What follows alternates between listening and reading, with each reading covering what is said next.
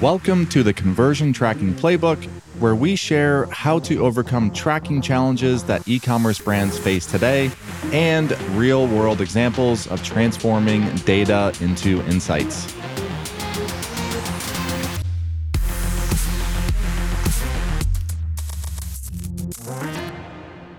Welcome back to another episode of the Conversion Tracking Playbook. I'm your host, Brad Redding, and I have a special guest today, Nevin, we've been good friends over email for quite a while, many years. And Nevin's honestly I can say this not public, you've been the best feedback-wise in terms of podcasts. So you've given some great feedback. Nevin, I'll let you give the background on what you do, but just to give context of what we'll be talking about today, Nevin actually emailed, a month or two ago, and you said, hey, some of these topics are really complex. I think one was Safari 16.5 in one of those episodes, but you're like, can we just have an episode where you just take it up a notch and just go high level? Because sometimes you're going too deep in the weeds and we just need to take a couple steps back. So Nevin is going to grill me with questions. He just said, he goes, I apologize, I didn't share the questions with you ahead of time.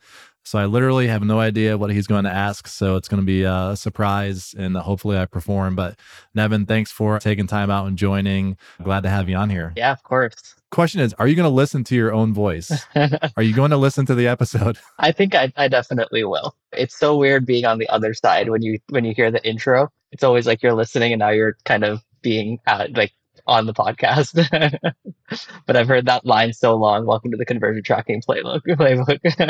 Yeah, nice. Yeah, just a little bit of background on me. I do e-com consulting, so I'll come in and run the e-com division for the brands that I work with in most cases, and then do some consulting work with brands I work with as well. And kind of a little background on what I was thinking when I sent that feedback. First of all, I didn't even know that my feedback was that taken into consideration, so appreciate that. But yeah, basically, a lot of the topics are super complex.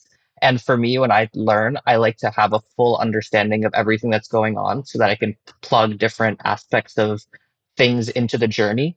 So what I really like to do is just walk through a full customer journey with you from the time that someone enters the site for the first time to the multiple touch points and how tracking works at each point with each platform in different scenarios to the time that they basically convert. Yeah. Awesome. Yeah. My kind of episode. Let's do it. Perfect. And I've got full faith that you'll be able to answer all the questions. All right. Good thing this is being edited so I can cut out my ums and I'm not sure. So yeah. So let's start at the very beginning. When someone enters onto Nike.com, for example, what exactly happens with cookies, with first-party cookies, third-party cookies, and just explain the concept of a cookie to me. And a lot of these questions I may know the answer to, but I'll try to still ask the question so that everyone else can understand the logic behind it. I'll steal the analogy that John used a couple episodes ago where we went, I think it was John Jerica and I around cookies explanation. He described it as a barcode. So cookie is like a barcode. You load up Nike.com and you have a bunch of your marketing partners. So Facebook, Analytics, Google Ads, Klaviyo, display networks, whatever it might be. They're all placing their own barcode, their own individual barcode on you, the user, so they know who you are. So fundamentally, it's a piece of code that's dropped onto your computer, right? That has information on, okay, this is the Facebook pixel. It is adding a user identifier to you so that it has user information on you. And then it also tracks your browser, right? So you are tagged, are you as a human tagged? Is your email address in there? How is the user identification piece done through the cookie? It depends. Let's use Klaviyo. Klaviyo, so they have their JavaScript. So if you're just using the native Klaviyo integration, the Klaviyo app, their app is going to inject their Klaviyo JavaScript, so their SDK, and that coming from that piece of JavaScript, that is setting one or more cookies within your browser. So think of it like code. Essentially, it's code that's living in your browser. It can be in cookies or it can be in local storage. Typically, it'll just say cookies. So Klaviyo's cookie is _ KLA. So if you just, for those that are technical, you can just open up a browser, go to your cookie console under application.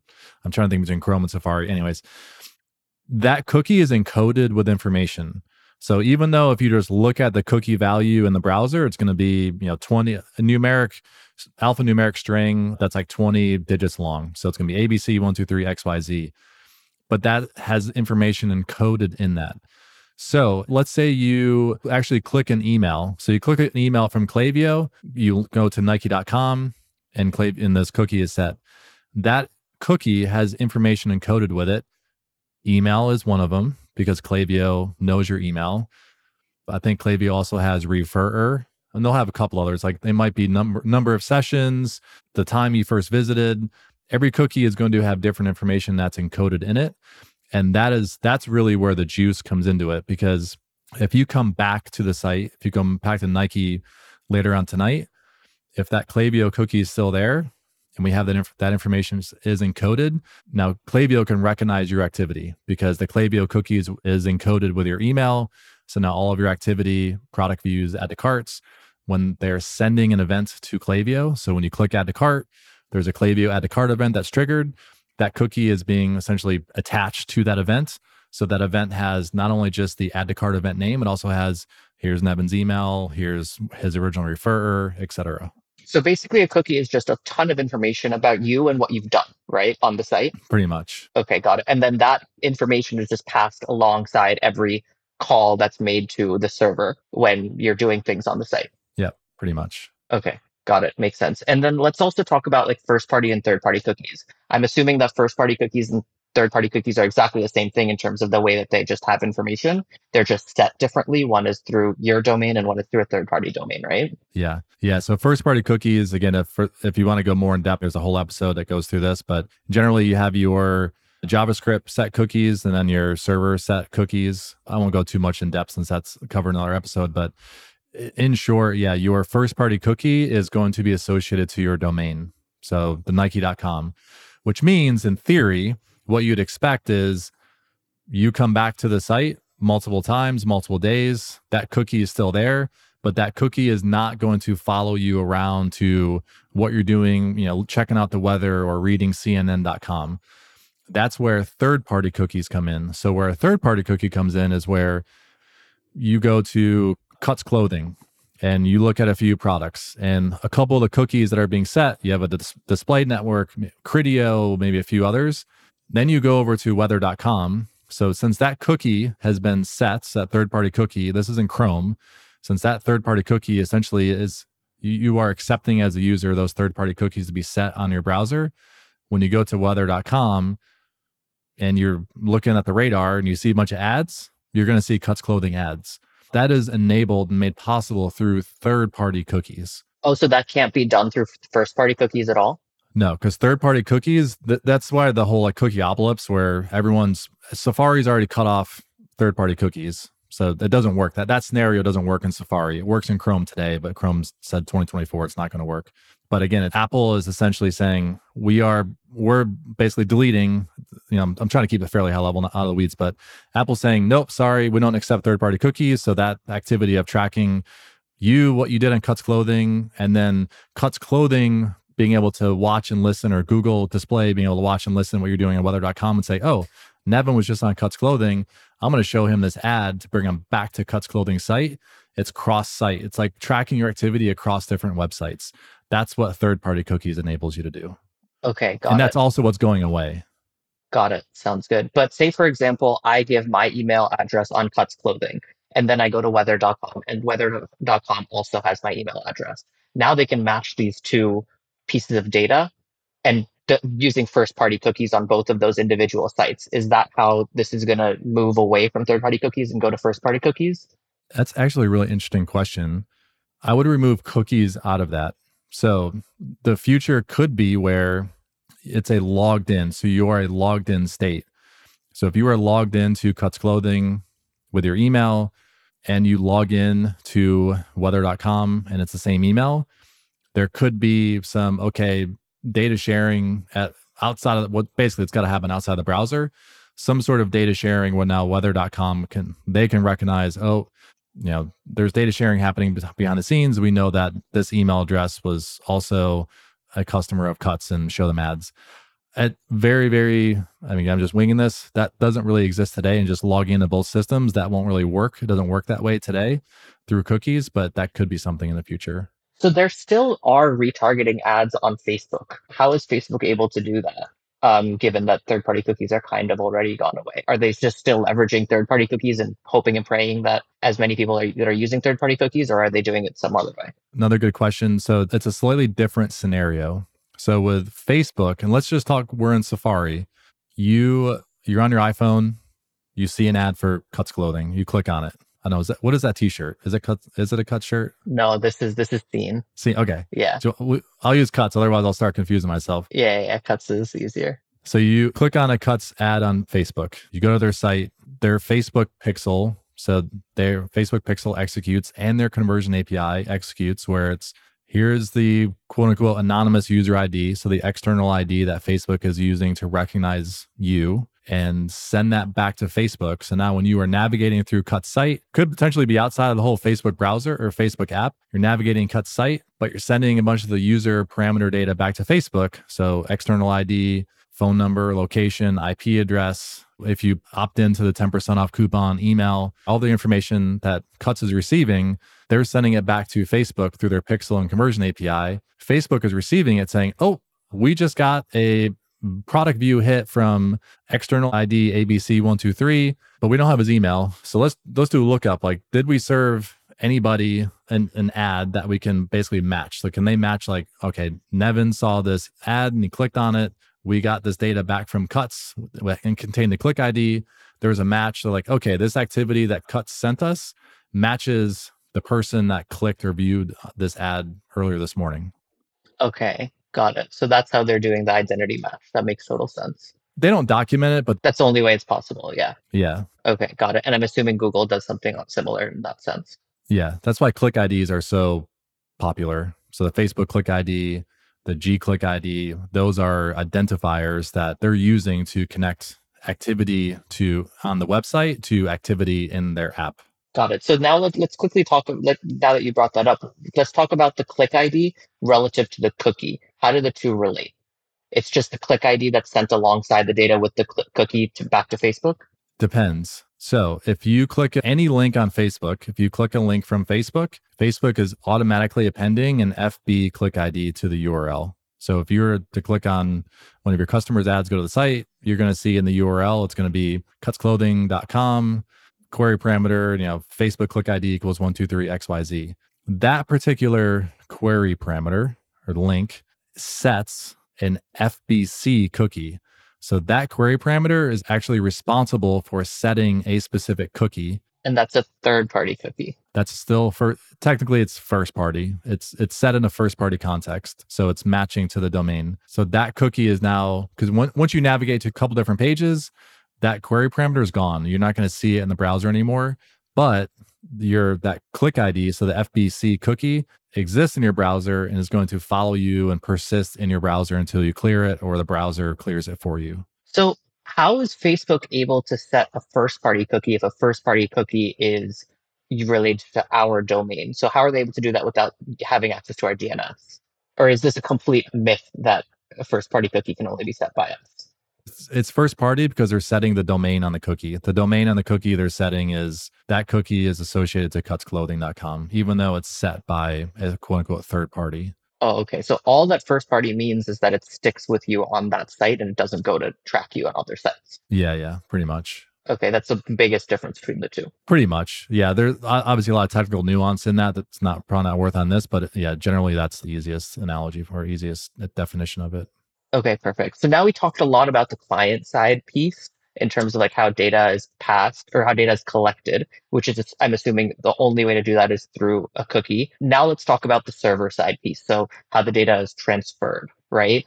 So someone comes to your site, the data is only collected through a cookie. That cookie can be set through a server side or through a client side integration, right?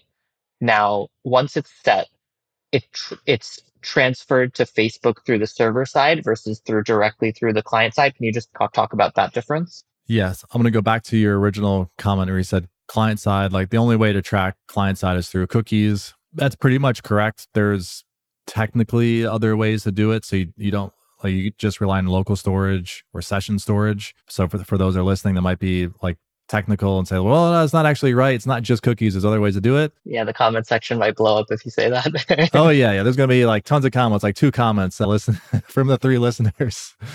But yeah, so generally speaking, yeah, historically, that's how cookies have worked client side.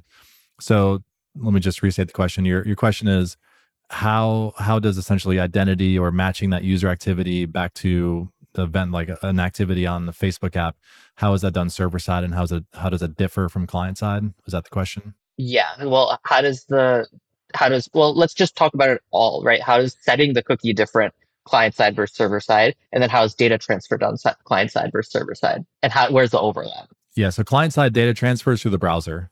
Yeah. So it's running through the browser. You reload the page and it's happening through there. There's some apps called like Party Town and Cloudflare and others where technically it's still part of the browser, but it's think about like a wrapper around the browser where they're trying to basically move some of the activity out of just being synchronous in the browser. But again, that's kind of a footnote. Again, there are other ways than just like a piece of JavaScript that's running in the browser. And these are just for site speed optimization, right? Generally, yeah. So if you think about Yoda, Edge Mesh, so those are like the two probably most common site speed accelerators that are using some sort of Cloudflare or accelerator. Server side, the data transfer server side, let's start at page view. So you mentioned page view starting at the user landing on the site. I'll just use Shopify. So Shopify right now does not have webhooks for a page view event. Technically, they have webhooks that you can infer that it's a page view, but generally speaking, if you look at the webhooks available in Shopify, there's no page view webhook. So in order to process a page view event server side, you need to have essentially a proxy, a way to get a page view from within the browser, send that ideally within your own domain. So within the context of your own first party domain. So within cutsclothing.com, you want to grab that page view event, store it in a server, and then that server outside of the browser will send the page view event to Facebook. So it'll send the page view event. So the URL, the IP address, whatever information that you're capturing with that actual event is sent from one server to another server. So it's literally outside the browser. But it's still collected through a cookie and an event in the browser, right? Or no? It's not done through a cookie per se. It is done. So let's take the Elevar app. So the Elevar app, there's a functionality in Shopify called the app proxy. So if you were to go to any Elevar customer site and just go to the network tab, do a page view reload, filter by Elevar, you're going to see cutsclothing.com, and there'll be Elevar lives in a subfolder. And then you would see query parameters. That's basically taking the page view and a bunch of data associated with the page view and routing it to us. But it's happening at the cutsclothing.com domain. So like an ad blocker. So ad blockers typically work by domain. They're not going to block a cutsclothing.com domain. So that is still coming through the browser, but it's being sent off to a server within your quote unquote first party context. This is how GTM server side containers work. That's historically, if you had a subdomain, you'd even want your GTM. That was a big thing I was pushing years ago, is to have your GTM proxy enabled. So you're collecting data within your own subdomain. The Cloudflare examples I mentioned, typically those are going to live on a subdomain. So you're still collecting some data through the browser, but you're sending it to yourself. So it's like, I don't know, think about a house. We're living in a house. You're going from the first floor to the second floor to the first floor. You're still in the same house. Okay. So I know you had mentioned something about a Shopify Y pixel. Am I getting the name right? Yeah. So there's a bunch of cookies that live like that Shopify will expose. So there's a session enrichment video that I have on site. So Shopify they are the server. So Shopify is the host server. So that's where they can set server set cookies where they're not going to be, as of today, as of June 23rd, whatever it is, it could change in the future. Yeah. But as of today, Safari and browsers that are utilizing WebKit, they are respecting the wishes of a server set cookie. So that is the command coming from the server. So if Shopify says, all these cookies that we're setting, we want the expiration to be 12 months from now. And as of today, it doesn't matter if you're on Safari 14, 15, 16, 17, that expiration date is going to persist because Safari is trusting and respecting that server set cookie. So if you're outside of the Shopify ecosystem, you could also have cookies that your own server is setting, and it'll be a server set cookie, which you can use as an identifier. Okay, got it. And then in order to track all this information in Google Analytics, for example, right? Let's assume that the Elevar app is installed because that I guess would be its best practice, right? So let's say that I go to a website with the Elevar app installed and I'm trying to get this information about what I'm doing on the site to GA, right? It's still a cookie that's collecting it, or it's the server that's sending the data through whatever mechanism you said Elevar uses. Which one is it? Yeah, so there's a fork in the road. If you are using Google Tag Manager for all of your site-wide events, so page view event, a product view event, etc., Google Tag Manager web container is running client side. That is utilizing the GA cookie. So the underscore GA is a cookie that is set by the Google Analytics JavaScript. And that is what is used as a quote unquote identifier. So inside of user universal analytics, there's a user explorer report on the left. And typically, if you look at that, you're going to see a bunch of, again, all numeric strings like 123.567. That's the cookie. That comes from the GA cookie. So that is where you're going to see that's why if you ever look at the time to purchase report, it's always like, oh, 99% of people purchase within 24 hours of coming to the site. That's just because Google using the GA cookie it's gotten worse over time where your cookie is being reset. So you come back 3 days apart, you have a new GA cookie because it's been reset in Safari. If you're running server side, so the other fork in the road, if you're in the context of Elevar, if you're running everything server side through Universal Analytics, then Sorry, so wait, let's just backtrack a little bit. The first scenario you said, is that without Elevar? that's with or without Elevar. If it's in Google Tag Manager in a web container, unless you override the user ID that you want every page to use as the quote unquote ID, it is going to use the GA cookie unless you override that. But let's just talk about how that would be set up in order to have it that way. And because that doesn't seem like it's best practice to me, right? Or am I wrong there? I'll actually ignore Universal Analytics. I'll just focus on GA4. So GA4, there's a couple different user IDs. And generally speaking, you'd want to leverage that's where it's best practice. I'm biased. So I would say leverage the user ID that Elevar is utilizing, which we're getting from Shopify, because the goal for us in our integration is to extend the ability for GA4 to recognize that user coming back 5 times over 5 weeks or whatever the time frame is.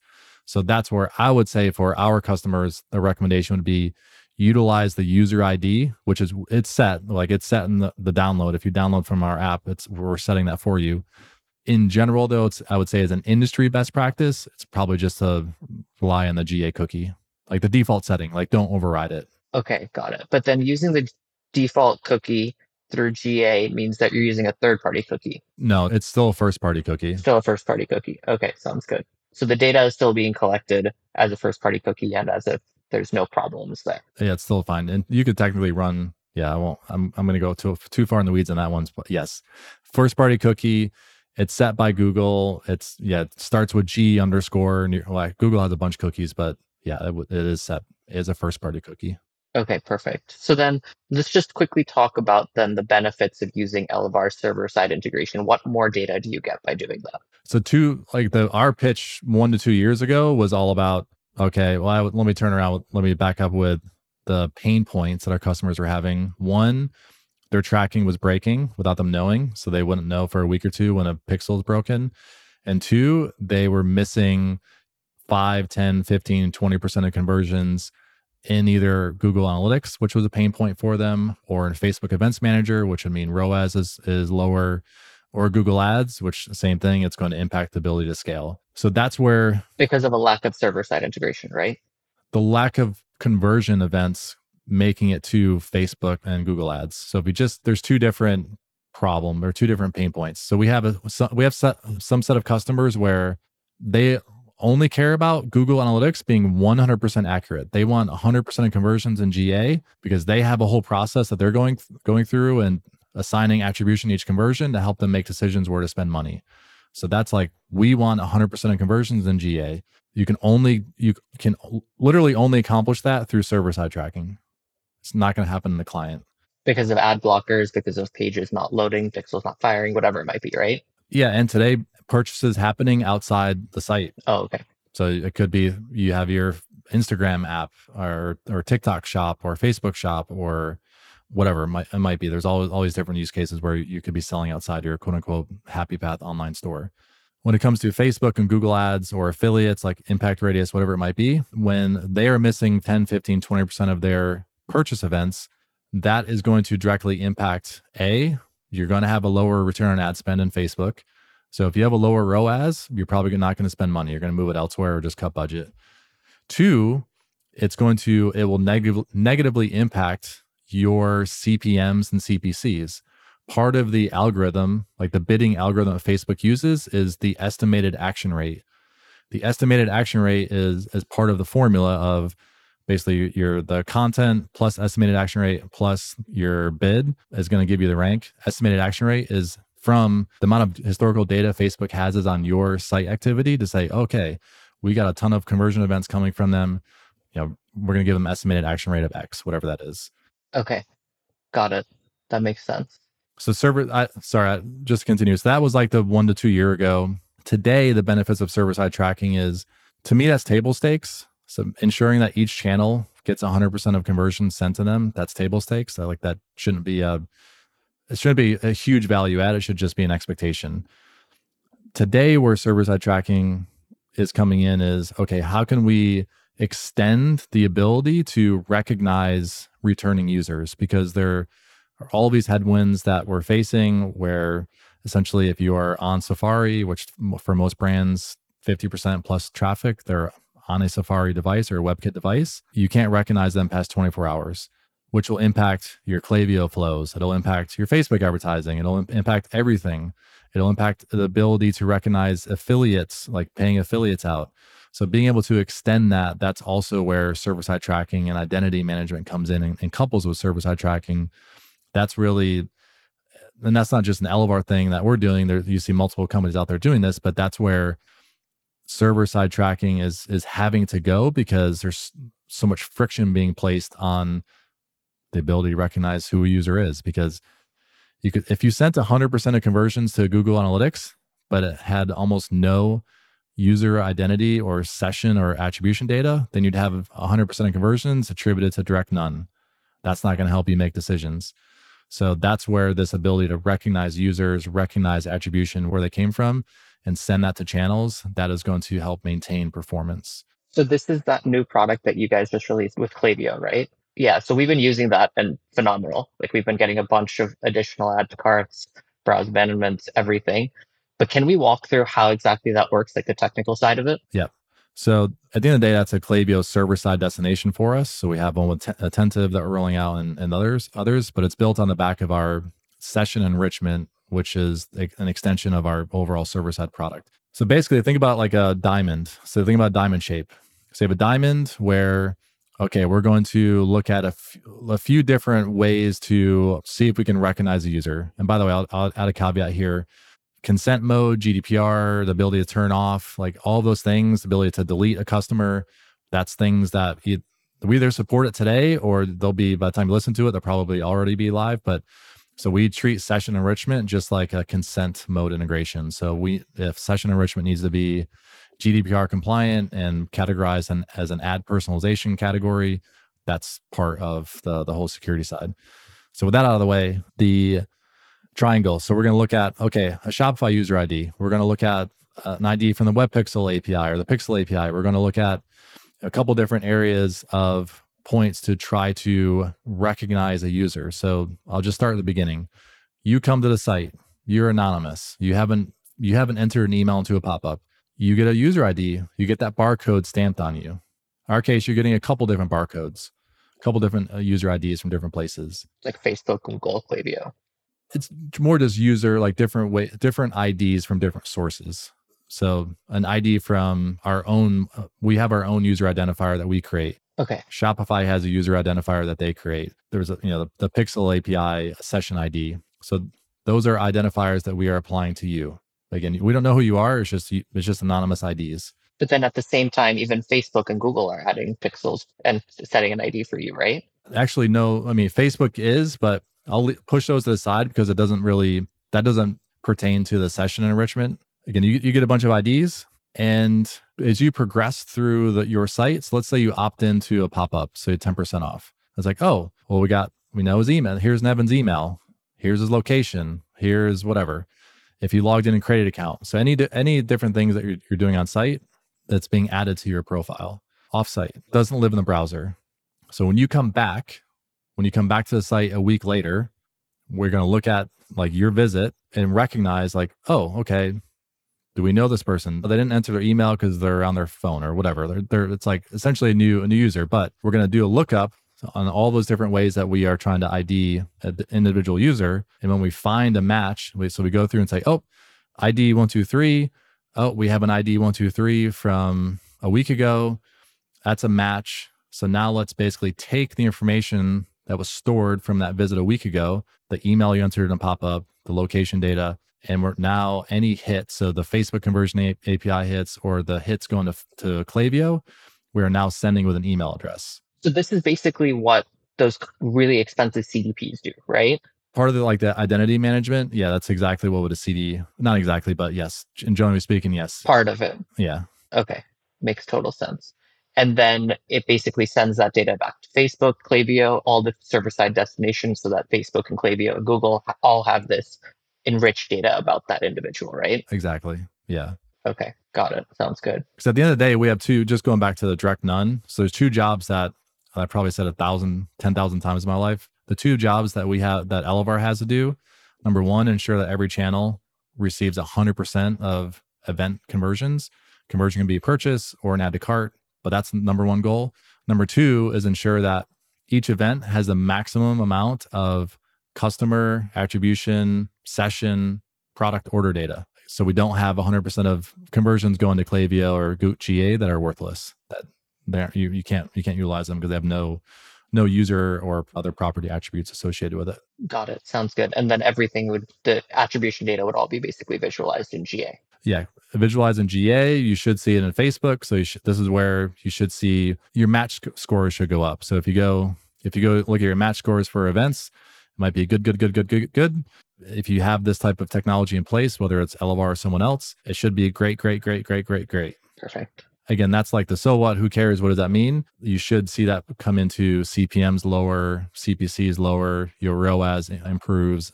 So the end result is to actually improve performance and improve the ability to scale.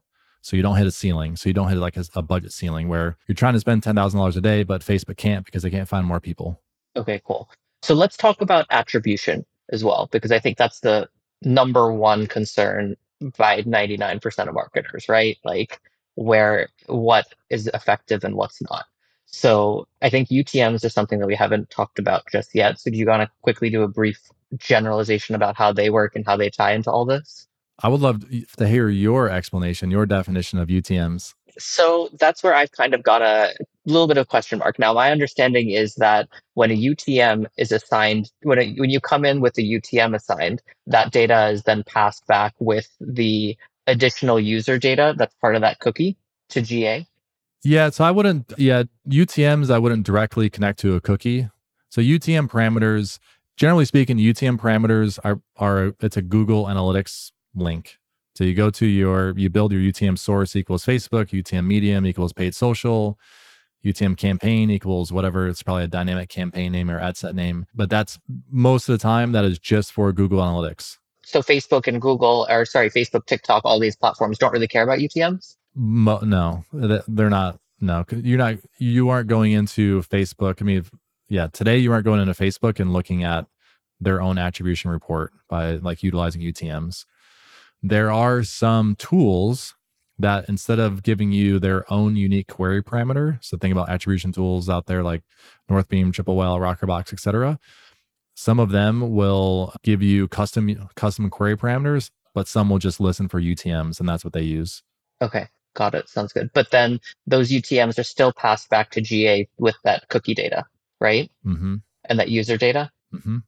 Okay, cool. So basically, when a UTM is someone comes into a site with a UTM, that data is basically added to that identity profile, identity graph, and then sent back to GA. So as long as there's an identity with that person, that UTM data is sent back with every single event that's set, right? Yeah, essentially Google Analytics is looking for UTMs. So if UTMs exist, then they're again, essentially attaching it to like, oh, UTMs, we're going to display this in these various reports. So it's part of like the built-in function of Google Analytics and the way it works. Facebook isn't looking for UTMs and using that as part of any attribution that they're doing. It's a very Google Analytics specific type of feature.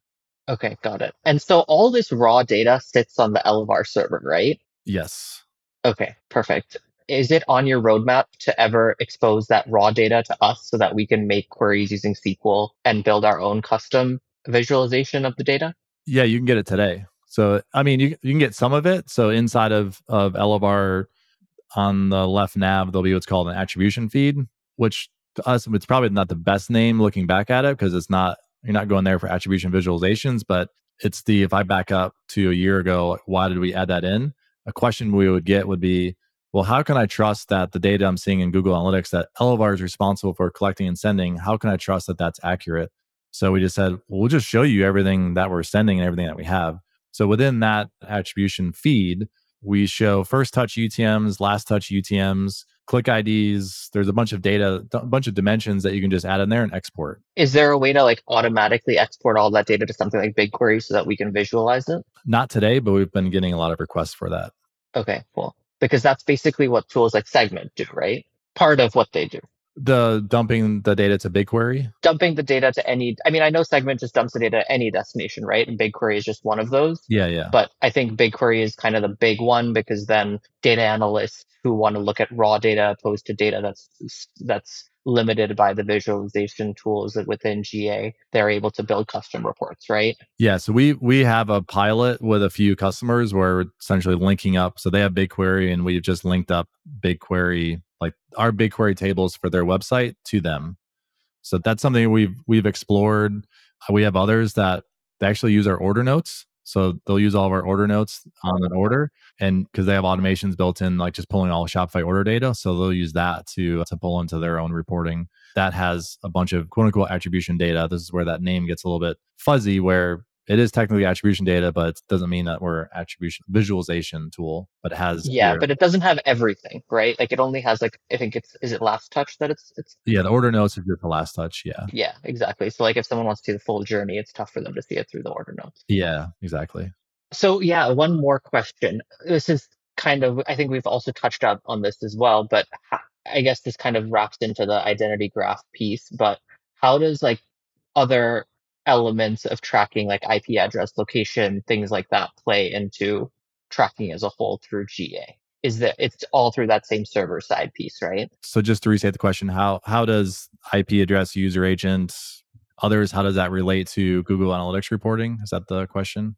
Yeah, like how are like right now the traditional method of tracking is someone comes in through UTMs and basically the person that's coming in essentially tells you through UTMs where they're coming from, right? But there's other ways to identify a person that's more creepy, I guess, through IP addresses, through location data, browser data, all that kind of stuff when those UTMs may not exist or when they may not be reliable. Other than the session enrichment piece that we spoke about already, is there any other way that that information plays into tracking and attribution? So that's why the primary reason why there's such a crackdown on JavaScript running in the checkout, part of checkout extensibility with Shopify is moving to the Web Pixel API and other Pixel APIs. But in general, Google Analytics, JavaScript, and others, this is where you get the implicit versus explicit data collection. Client-side tracking is very implicit. You put a piece of JavaScript, and that JavaScript is going to pull varying amounts of information from the browser, from your request headers, including IP address, user agents, your device dimension, so like your screen resolution, there's all kinds of information that's going to try to grab from the browser, and it does it automatically without you telling it. Server-side tracking is explicit. So the only data that you as a brand are sending to Facebook is what you want to send to Facebook. If you don't want to send IP address or others, you don't send it. But as a brand, does Shopify allow us to get all that like ultra granular detail, like screen resolution and things like that? If you want to, outside of checkout, yes. Okay, but through checkout, it's tough. Checkout extensibility is very, very different than just the online storefront. And it's not like it's a Shopify allowing you to do this or not. It's just like the way the web works. It's just very normal. It's you have access to the DOM and you can scrape different information on that from the browser. So in server-side implementations, so just talk Elevar, in our server-side integrations for GA or GA4, it is very specific. There are very, very specific cookie values that we need to send. There are very specific parameters. So if you go to any of their dev docs, they'll show like we need these parameters. We need IP address. We need user agent. Facebook CAPI, same thing. We need IP address. We need user agent with every hit, because they're going to use that to infer different reports. So user agent, if you want to go look at your device data report in Google Analytics, Google Analytics can't show that if it doesn't have the user agent string sent to it for that hit. And what that is, that's like your Safari. So if you want to look at mobile versus desktop, Chrome versus Safari, what versions of Safari, that's where those reports ultimately come from. Okay, perfect. Sounds good. I think those are all the questions I have. I had one kind of like bonus question. I've heard about a bunch of tools out there that do like these crazy things, like they'll track the way you type or the way that you move your cursor on a screen and try to use identity graphs to identify people that way. What are your thoughts on those types of tools and like associating attribution data based off of matching those IDs? Does it work? Is it worth investing in tools like that? Is it all very marginal in terms of the increased benefits you get from it? What do you think? Is that the future of identity graphs or finding identities of people? My opinion, I don't think so. I think in 10 years, it'll be very common probably not even 10 years, but let's say 10 years. I think it's very common that when you load up your browser, you are logging in. Like everything is a logged in state. So it's each website, if we take the United States, right now, each state, it's up to them to come up with their own. Do we want to have a CCPA type of regulation, or do we want something else? I think there's 5, 6, 7 new states that are rolling out some of their own, but it's not every single state. So again, as a brand, it's up to you to figure out like, oh, someone's in California, we got to show them this pop-up and do this and give them this form and do all that. But if they're in New York, no, we don't need to get consent or do anything. I think that'll become more similar to like what we're talking about here, will be more to what Europe has done with GDPR, where it governs every country, every site operating. So what I mean by that is, again, this is my opinion. Yeah. This was a opinion question. Yeah. To me, it's much more of again, you fire up your browser, or you just have settings that persist in your phone or wherever that says, here's my tracking settings, and here are the sites that I want to log into, and it lives there. It lives at the operating system or the browser, not at the individual site. Okay. Because you could go to one site where they're trying to be very privacy forward or legal. So you're going to go in and opt in and choose your preferences, etc. But then if you go to another site, they may choose, screw it. We're just going to wait until we get our hand slapped. So we're not going to have all that. So you as a consumer, like you have two very different experiences because those two brands have chosen to operate in a different manner. I think that decision will be removed from brands in the future. Okay. I think it'll be, and the easiest example is the iOS. Do you opt into app tracking? Exactly. Makes total sense. Well, I think those are all the questions that I had. All right. Well, Nevin, thank you. I'll be curious if you like this, or if you didn't like this episode, shoot me an email, Brad@Elevar. Let me know how I did in the hot seat. Yeah. And please let me know how that feedback comes back, because I'm curious too. Will do. All right, Nevin, how can people get in touch with you? Email is best, nevin@datadish.io. Awesome. All righty. See you next time. Did you enjoy today's episode?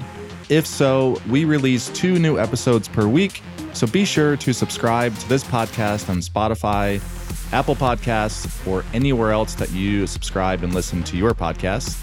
I also have a favor to ask. I'd really appreciate if you could leave a comment or a review so I can learn exactly how to improve future episodes for you.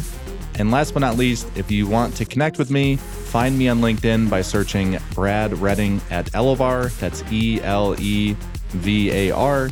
Or you can DM me on Twitter. My handle is I am Brad Redding. I look forward to connecting with you. Thanks again.